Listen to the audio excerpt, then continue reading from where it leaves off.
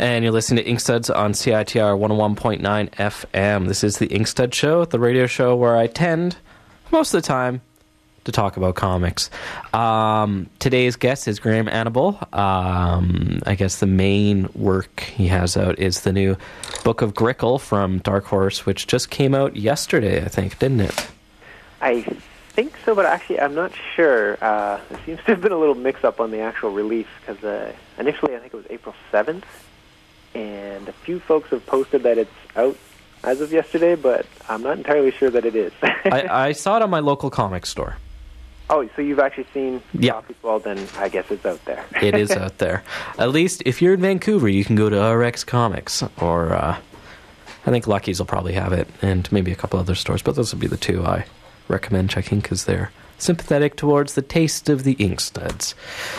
Awesome. So I guess we're CITR in Vancouver, UBC. It's about 8 past 2, and I'm here to talk to Graham about his comics, about his animation, webcomics.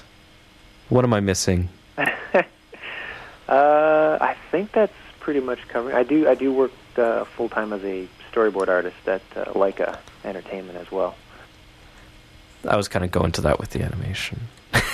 Okay. Well, yeah, I guess that does cover it. Yeah. Is there a big animation scene in Portland? If there is, I'm not super aware of it, and that could very well be the case. Leica is the sort of main studio in town. There's a couple other smaller sort of commercial houses, but it doesn't seem to be on the same scale as what I experienced in the Bay Area or back in Toronto for sure. But the comic scene here is huge. That's what I was wondering about, because I mean, in Vancouver we have a pretty substantial amount of animation studios. Yeah, Vancouver's got tons, yeah. And that supports a lot of our cartoonists in being able to, make comics and earn a living at the same time. Yep. Because unfortunately comics don't pay too well. Not as much as we'd all like. Not as much as anyone would like. Yeah. So that's what I was wondering, because I mean, Portland is, it's kind of the cartoonist mecca in North America. Yeah, it seems like it's turned into that. It's funny, when I made the move up here about almost 5 years ago now, from the Bay Area, it just seemed like everyone that I sort of knew, a good chunk of the people that I knew in the comic scene, all suddenly were living up here as well. Mm-hmm. Everybody sort of migrated at the same time, it seemed. I think it's the temperate climate and liberal political climate. It's a pretty city. Yeah, I gotta say, I absolutely love this place. It's been a great move for us. In comparison, maybe like the close comparison would be Seattle. It's a nicer city than Seattle. Yeah, it's. I mean, I haven't lived in Seattle, so I shouldn't say, but I think it's the right size, at least for what I'm looking for. It's big enough that there's a lot culturally kind of going on, but it is small enough that pretty much anywhere you're going or driving, you can pretty much park in front of the place you're going to. So it's just, the lifestyle is pretty easy here. It's great. Let's jump into your comics. Sure. Enough geography lesson, I guess. Maybe tell me what Grickle is, or what Grickle means. Sure. That's definitely a question I get a lot. And the best answer I have for it is a while back when I started kind of creating all these little short stories, I started just doing the comics. I've been working in the video game industry down at LucasArts a number of years ago, and when I first started there, I was actually doing traditional hand-drawn animation. But at a certain point, of course, everything turned to 3D software. Mm-hmm. And I started animating with that, and it was great, and I learned a lot. But I really wanted to keep up the drawing, so I just started doing comic stories on the side to kind of give myself little projects to draw on. And once I got to the point of putting all the stories I'd created into a little booklet, I was really like, I had no idea what to call it, because I just kind of, on each of the stories, sort of followed my nose on whatever I was interested in at the time. And it kind of struck me that since they were all my stories, Grickle is a nickname amongst a million nicknames my dad used for me as a kid. Every week for my sister and I, he seemed to have new weird names he'd call us. And for whatever reason, that one kind of stuck. And as soon as I thought of using that as a title for the comic, it just seemed like it unified everything in a way that made sense to me. So it's kind of how it happened, and it's sort of stuck ever since. It kind of to me, it makes sense. It's kind of, because everything, all your work ties together in this kind of common characters, common themes. Yeah. And it's kind of a Grickle verse. Yeah, it's just turned into that. I honestly have not... I really haven't been very conscious of it. It's just me doing the stories that I certainly like to read and try to draw. And I don't know, something about that word Grickle, it's definitely a little quirky. It's almost sort of uncomfortable. I don't know, it's a weird word. And it just seems to fit the tone of the comics I seem to make. So. It's like, I just did a Grickle. Oh man, that is so Grickle. I'm shaking my Grickling head. So your background is in animation. What was the choice to do comics? Was that just kind of wanting to explore something differently creatively? It's kind of always been there. I think, I've been doodling and drawing, at a very early age. I've just always been making artwork one way or the other. And, I was super into, like, the Charles Schulz Peanuts strip, and had a million, like, Archie digests growing up. I just had tons of comics around all the time, and those, of course, into Spider-Man and all the superhero stuff, too. And so, actually, I primarily was into comics as a kid. I liked cartoons, but I think I would always opt to read a comic book maybe over watching animation, at least early on. And when I was trying to figure out what I was going to do for college or university, initially thought I was going to get into sciences and do something in maybe biology or something. I was interested in that at the time. But when I actually looked over all my biology textbooks, they were completely coated in doodles. And I thought, maybe I should just keep going with this art thing and see where that leads. But at that point, I still didn't even know what exactly I could do with doodling. I wasn't really sure where that takes you. I thought comic books, but there wasn't really a school for comic books. Where did you grow up? I grew up in Sault Ste. Marie, Ontario, actually. Oh, okay. Yeah, basically like where all the Great Lakes kind of meet, northern tip of Michigan, but on the Canadian side. I did not know you were Canadian. I am Canadian. Well, how about that? Yeah, how about it, eh? Yeah, and so I really wasn't quite sure what to do with whatever art skills I thought I had at the time.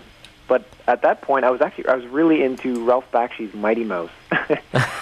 I religiously watched that cartoon every Saturday morning at the age of 18.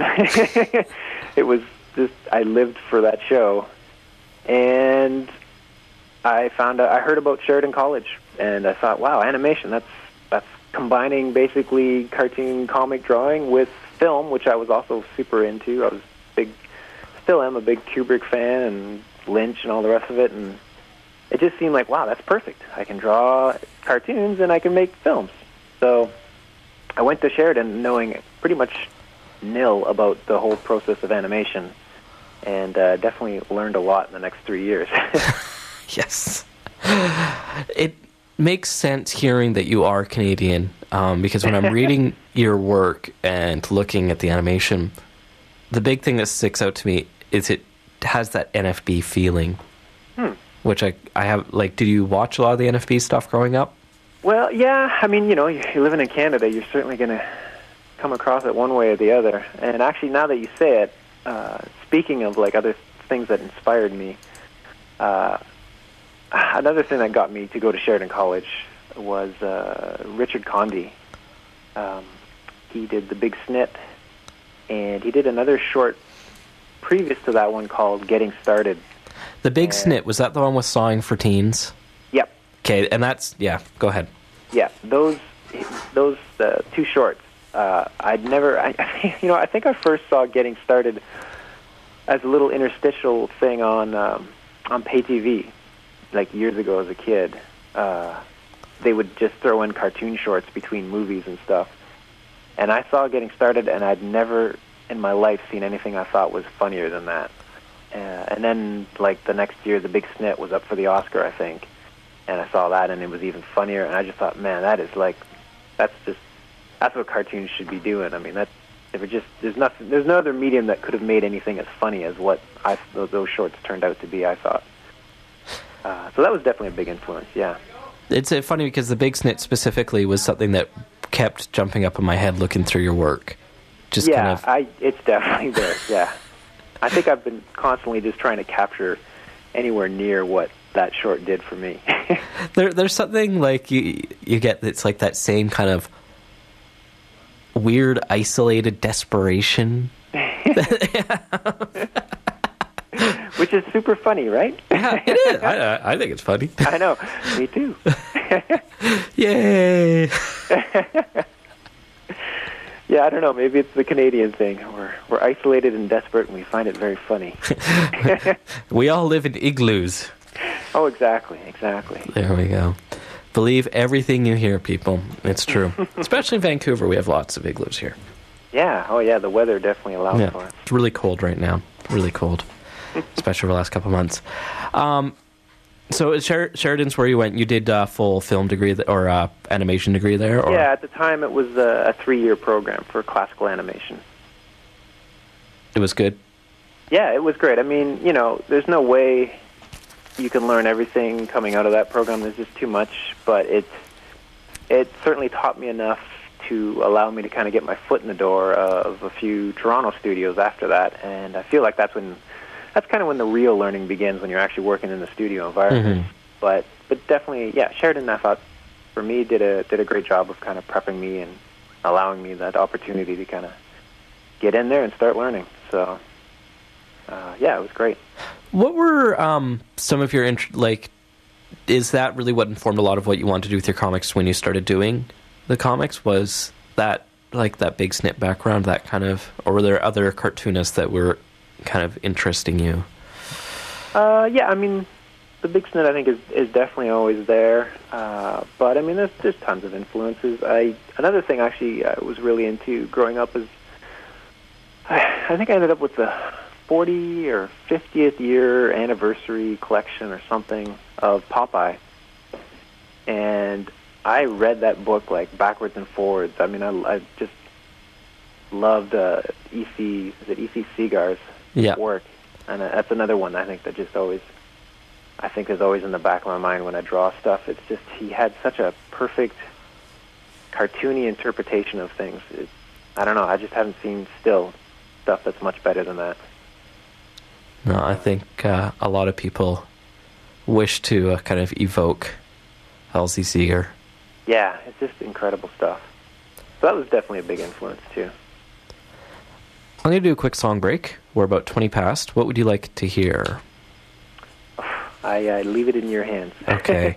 I am going to play the Vincent Gallo. How's that sound? Great. All right. We'll be right back. Inkstuds, CITR 101.9 FM.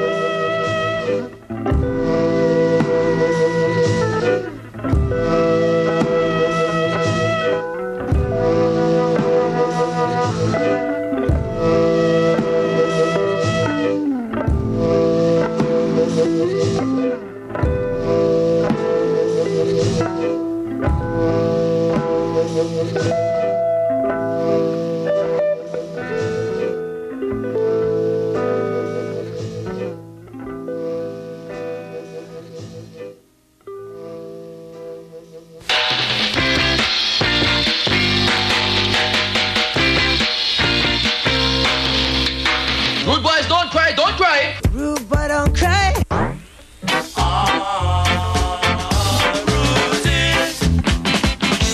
Ska music, you make me dance. Oh no. Ska music, you're alright. 1, 2.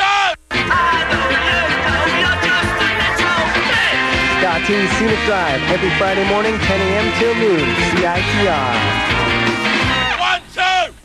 You're listening to Inkstuds on CITR 101.9 FM. Right now I'm talking to Graham Annable, the creator of The Book of Grickle. Also, another thing I guess you have is the Hickey Anthology. Yes. Tell me a bit about it, about where it came from and what the kind of concept you guys had, because it's more than just you, right? Yeah, it's a group of us.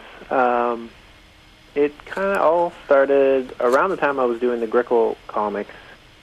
I also, a group of us that I worked, a bunch of guys that I worked with at LucasArts and Lucas Learning at the time, just sort of like-minded artists, cartoonists.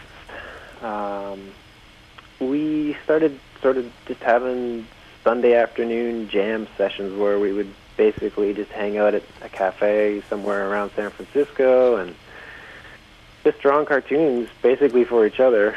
And we do a bunch of jam strips and whatever, and we basically just try to make each other laugh as much as possible. And at a certain point, it just struck me like, man, I mean, I find these things amazingly funny.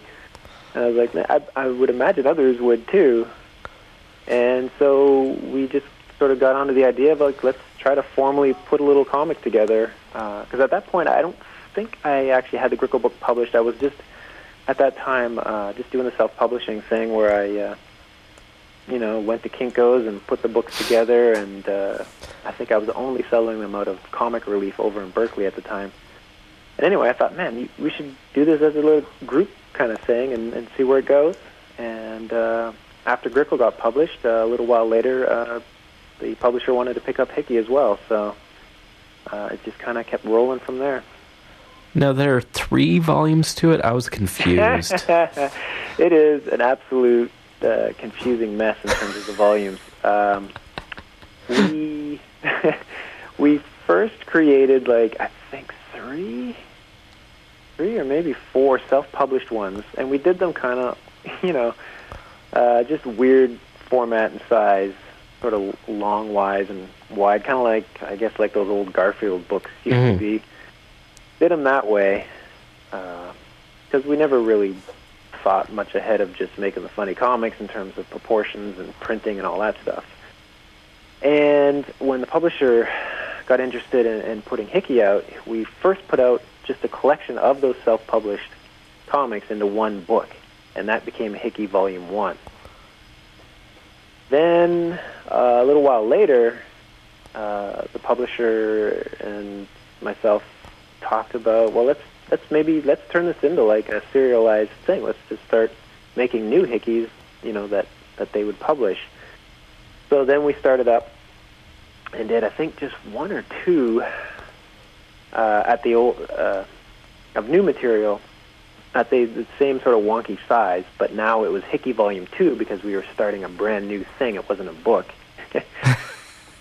And then, because the book was such a weird size, after like 2 issues of it, I think, there may have only been one at that size. I can't remember now.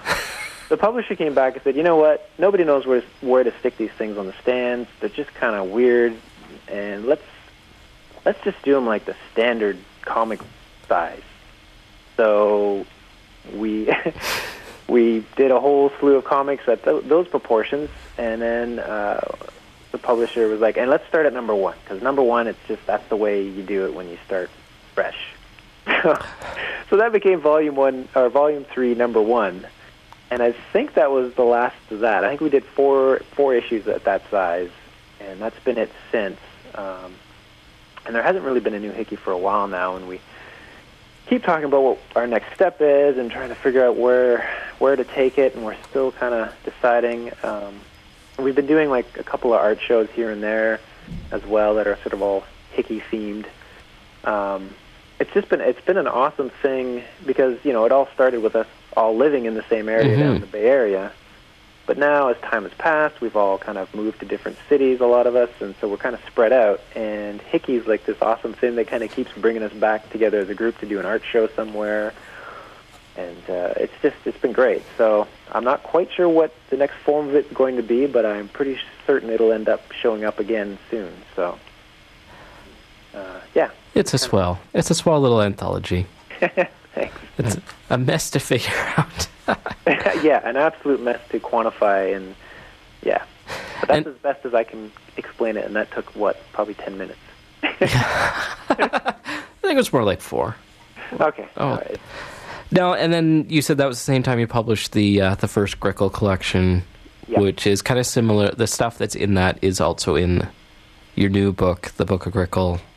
Yeah, the Book of Grickle basically collects the first 2 Grickle graphic novels, I guess, that I did long ago. The first Grickle book, the very first one, has been out of print for like 5 or 6 years now. Mm-hmm. And that's always kind of bummed me out because I feel like a lot of people don't get to see my stuff because the books are just kind of hard to find these days, a lot of them. And, I approached Diana Schutz over at Darkhorse about the potential of maybe that they'd be interested in doing a compilation so I could get these things back out in print. And she thought it was a great idea. We'd been talking sort of off and on for the last couple of years at conventions, and she'd always mentioned that it'd be great to work together and we should think of doing something. And yeah, when I got struck with the idea of just doing a collection of these books, she thought that was just perfect timing, and everything kind of fell into place. And there we are. Yeah, but the book actually is a selection of stuff from those first 2 books. It's not everything that was printed in them. Mm-hmm. And then in addition to that, there are some mini-comics that I reformatted that I don't think very many people ever saw because I just had them at a handful of conventions, and they weren't too widely distributed. And then there's one other thing that I did an art piece for a show actually in Switzerland about 2 years ago now, and it was a thing where they invited the artists to take 100 Post-it notes and do whatever you were going to do with them. And I just, because I'm pretty comfortable doing comic narrative storytelling, I just took each Post-it as a panel and just did like a 100 panel story with it. And I was really happy with the way it all kind of turned out. And again, I don't think a ton of people, certainly over here, haven't seen it, so that got reformatted as well as another story in there. So it's got some new stuff in it. Well, sort of new stuff, hard to find, or probably most people haven't seen it kind of stuff. It's a good mix of rare oddities. Yeah, exactly. Well said. One strip I really like, which is by far the longest in there, was the By Necessity. I'm curious the background on that, because most of your stuff is 2, 3, 4, 5 at the most, probably, pages, and then that one is a full-size comic, so to say. Yep. That one, I don't know. I mean, every idea just sort of seems to for me anyway, you get an idea, and pretty quickly you sort of settle on what the format and relative size of it's going to be. And that one sort of got sparked from friends of my parents talking about some, I don't even know if they realized it at the time, but an urban legend about the whole, it wasn't a wombat, but it was a rabbit that lived next door, and the whole mix-up of them thinking that the dog had actually killed it, and all the rest. And I was just fascinated with the mechanics of how all that worked. That was like the funniest thing. And so, I don't know. The story just kind of evolved from that. I started to build a context around it with a relationship and thinking about just how things sometimes don't quite mesh, and how, I guess, dudes kind of don't necessarily make decisions until they're sort of cornered into them. And I don't know, it all just kind of felt right at the time, and I can tell right away that, wow, to pack all this in, this is definitely going to be a longer story. Mm-hmm. But I just wanted to go for it. I just felt really strong about it at the time, and it was a great lesson, because doing it, I've definitely learned that, man, anything over 20 pages turns into a very different animal in terms of trying to plan it out and structure it. I think with the shorter stories, you can just sort of hit that one note, you can go for it, and it's simple, and you can kind of get your hands around it right from the get-go. And longer stories, man, it's a much different thing. This one feels less like a gag and more like, more looking at just guys just not making decisions for themselves and not willing to make decisions, I guess. Yeah, and I shouldn't just lump it into guys. People in general. The character, I forget his name. Yeah. Yeah, again, because of the length, I think it just allows things to breathe a little bit more, and you can kind of get a little deeper into characters and stuff. But it's a hell of a lot more work. So I've been actually noodling for the last couple of years on a full, 200, possibly 200-page plus story, because I really want to take that next step and just, for myself, experience what is really involved in creating a full-length, graphic novel story. But yeah, it's it's a lot to digest and figure out. Is part of that being explored with Dang and Dunk? That's a little different. The Dang Dunk thing kind of all happened because I left LucasArts a number of years ago and went immediately to Telltale Games, which was a company that was started up with a bunch of folks that I had worked with at LucasArts, and they split off to start their own company, and they wanted me to come along, and it was a great opportunity. And so, yeah, I was there with those guys at the beginning and just trying to get the company going. And so every day we were just brainstorming about how do we get people to see this company. It was amazing coming from 10 plus years working at LucasArts, where you're in this huge corporation, and everyone and their mother knows George Lucas, and you're working for Darth Vader, basically. Not to say that George Lucas is Darth Vader, but you're working in the Empire. I forgot Darth was there. So, the recognition and everything is just almost pretty much taken for granted in terms of exposure. And then suddenly, I was with these guys start doing this little startup company, and man, it is an uphill battle to just get yourself established out there and just start to build somewhat of a presence and a culture. And it's fascinating stuff, but it was much more than I'd bargained for, and it was a great experience. But yeah, so we would be brainstorming constantly about ways to just kind of, beyond just creating the games and getting the company going, ways to sort of create this online presence for the business and get people to know who Telltale were. And one of the things that came up was, let's do like a little webcomic. Let's just have a webcomic on there. And we came up with the notion that we were going to do, I'm not even sure how it came about, but this caveman inventor called Dank. And that's pretty much, I just started with that and started trying to see what I could do with it. And it was great because it was a whole talking about doing long-form stories, I mean, doing 3 panels or 4-panel comic strips is, again, just another completely different beast in terms of trying to how to plan it and pace it. Well, you're trying to boil everything down into a couple of quick points, right? Yeah, you're cutting off so much fat all the time. You're just trying to get it down to the simplest thing so that it doesn't get bogged down. It's just it's a definite lesson in efficiency. So I started doing that, and then I ended up moving up to Portland and working at Leica. But I have continued to have a relationship with the Telltale company, and I always keep in touch with those guys, and I kept doing the webcomic. And after a while, I don't know, I just felt like I wanted to do something a little more with it, and I came up with the notion that it could be, I don't know, it was interesting to me, and I was hoping it would be interesting to others, that I did this sort of flip thing where, the comic strip is Dank, the caveman, but then I would sort of flip it into essentially Grickle world, where you get to meet Dunk, who is the actual comic artist creating Dank. Mm-hmm. And I started playing with that dynamic, and I'm still having a blast doing it. And it's a weekly strip at this point. I just do one a week, and it's great. It's a nice little exercise for me. It kind of keeps me on my toes, and I just continue to keep learning about the mechanics of doing short form web comic strips. It's a whole skill in its own. Yes, it definitely is. I'm curious, because you do animation work, you probably have, you're a very capable artist, but for Grickle, you're very minimal in a lot of ways.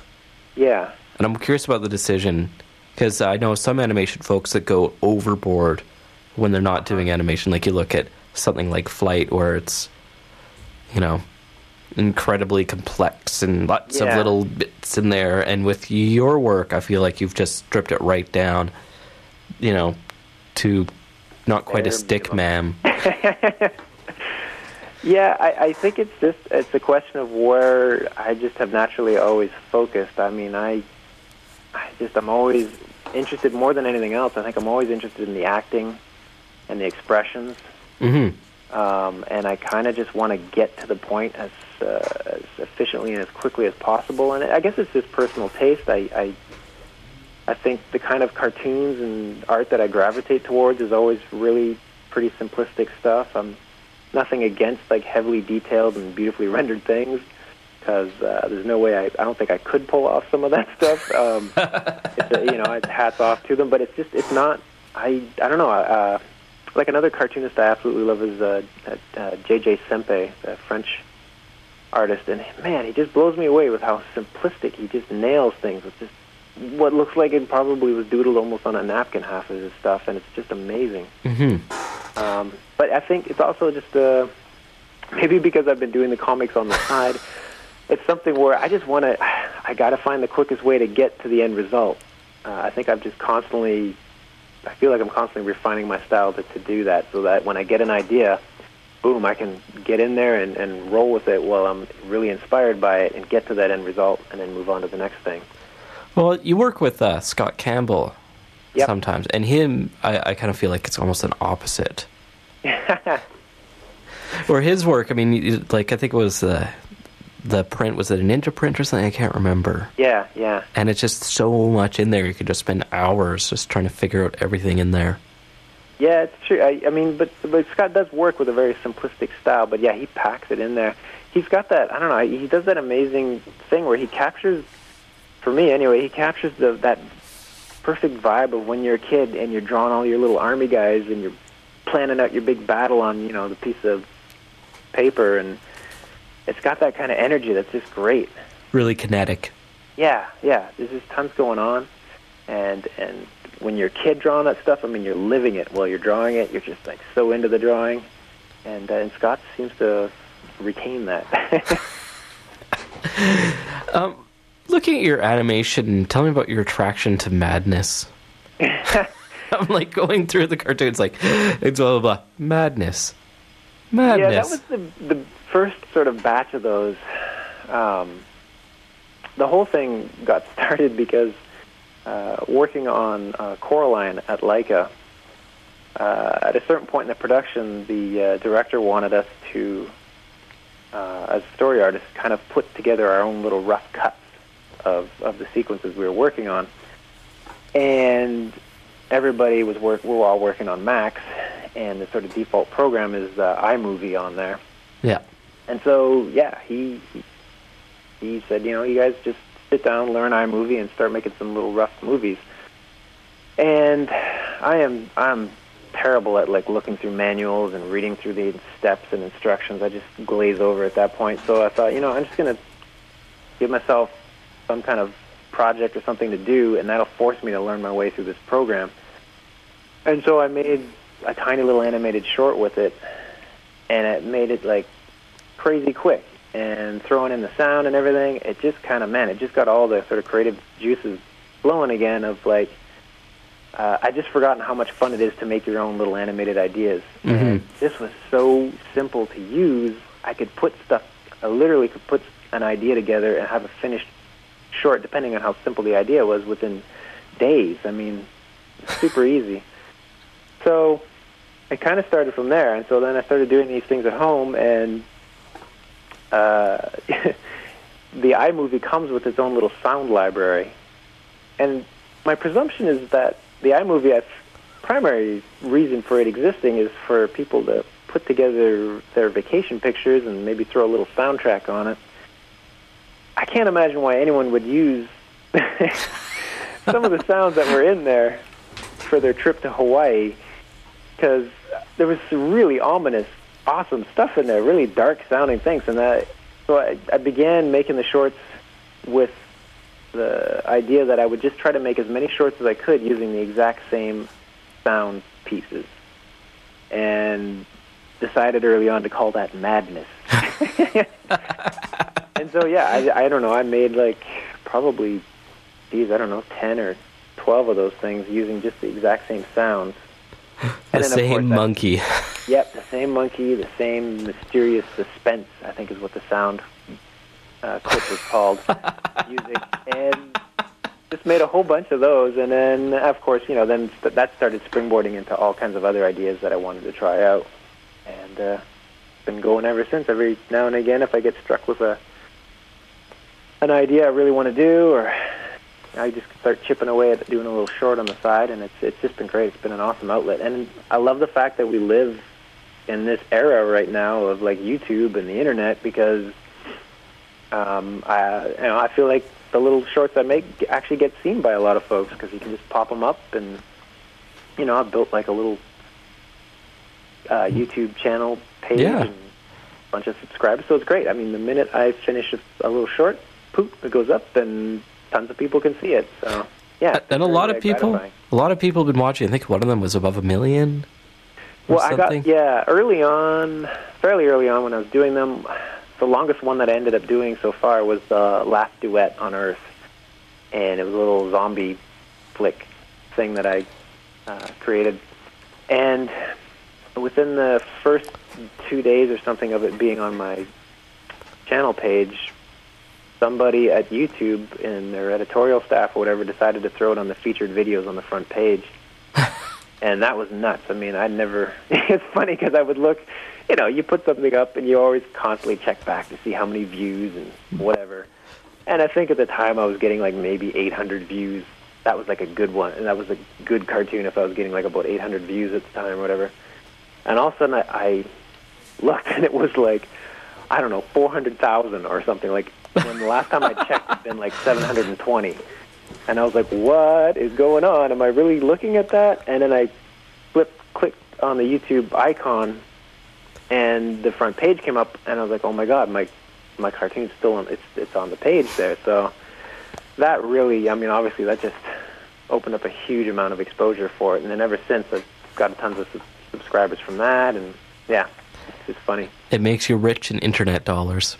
Yep, those old internet dollars. It'll come in handy one day. I'm sure of it. Just don't know when. I'm going to do a really quick song break and then come right back. Inkstud, CITR 101.9 FM.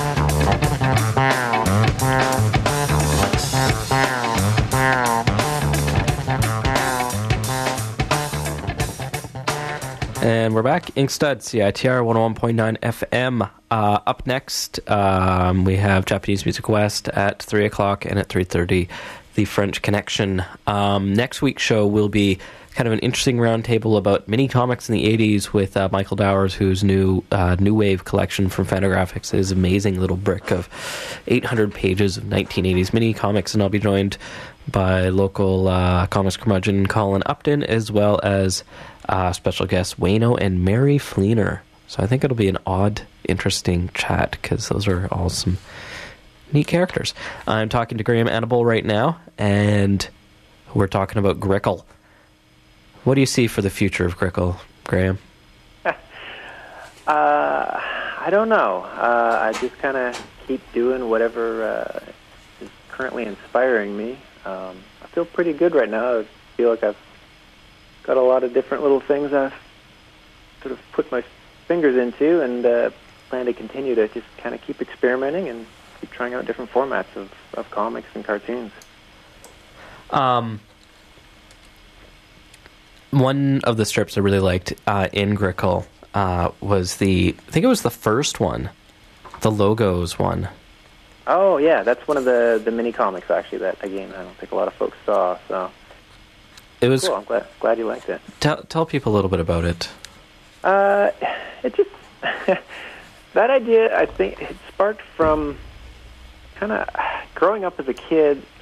My dad is a definite... he taught shops, an elementary school, and very mechanical-minded fellow. And I wasn't, and still am not, good at all with mechanical things. And I just remember, it still happens. I mean, when my dad gets in conversations with his friends, they're constantly talking about motors and motor companies, Ford and Toyota and all these things. And it just kind of sparked from there about how, I mean, that's the ideal world that commercials are gunning for. That's what they're hoping. They're hoping that everything you say somehow keeps promoting their product. And I don't know, that the whole thing sort of gelled on that. Just the idea that we would get to the point where we just converse through commercials, in a sense. You've got a lot of aliens in your comics. I love aliens. Do they make the best kind of gag response? I don't even know so much the gag. I guess I just love science fiction. I remember in college reading those Whitley Strieber books, Communion and Transformation. I don't know if you're familiar with those. No. At the time when they came out, I mean, Whitley Strieber swore that it all really happened. And they were just awesome. They scared the crap out of me when I read them at the time. And I think it was right around the time X-Files began, like a few years after that. I don't know. Everybody was into this whole idea of aliens landing on the Earth again, and it's just something it's always appealed to me. Yeah. Now, you currently are doing a lot of storyboarding animation, and that doesn't leave you too tapped out to continue with the comics? No, I mean, like everything in life, it kind of goes up and down in waves, and I just try to I manage my time as best as I can, and just try to keep taking notes on anything that is inspiring or an idea I think I might like to do. as I was saying before, I just find when I get ideas, I immediately already think of them as a comic story, or it's going to be an animated piece or a web comic, whatever. They just sort of fit into their slots, and then I kind of just wait for a chance to, or an opportunity to, start working on it. Just let them go where they may go. Yep. Now, do you have, as far as printed work, is going to be it for a while then, the Book of Grickle? Well, like I said, I am working on a long-form graphic novel, but I haven't gotten to the point of actually, presenting it or pitching it to anyone just yet. So yeah, it's probably going to be a little bit of time, but I've been continuing to do short stories for anthologies. I've done stuff for the Flight anthology. Mm-hmm. I also did recently a little story in Paper Cutter. I don't know if you're familiar with that. I love Paper Cutter. Yeah, it's such a good book. It's amazing. Like Portland, and he's fantastic. People should go. Like Lucky's in Vancouver has it. I'm sure the Beguiling in Toronto has it. It is the best comic anthology, and it's only 32 pages. Yeah, it's so solid. Greg he just knows. And I'm not saying that because I'm in it, but he just knows how to pick the right artists. I don't know. He just puts together great books. And actually, the story that I had in Paper Cutter ended up getting put into Best American Comics 2008 last year. I guess Linda Barry was the editor for it, and somehow she ended up reading that story, and it got in there. So that was great. So I've I plan to continue to do short stories here and there. As I continue to pick away at other things I've got going. I totally forgot. I was looking at your website, and actually folks can check out. It's gricklethings.blogspot.com. That's the blog, but if you just go to grickle.com, it'll link you to everything. Grickle spelled Grickle. Yep. .com. I forgot about the Bridge anthology, which is also a fantastic little collection. That was awesome to do. That was just... a great opportunity. A while ago, Matt Leung approached Scott and I about doing this anthology, and we just loved the idea that it was going to be a San Francisco and a Portland artist put together, and they could make whatever they were going to make. So it just offered an awesome opportunity for us to work together on something, and it was super fun to do. Hopefully you can find that in finer comic stores. It's a tougher one to find out there. Yeah.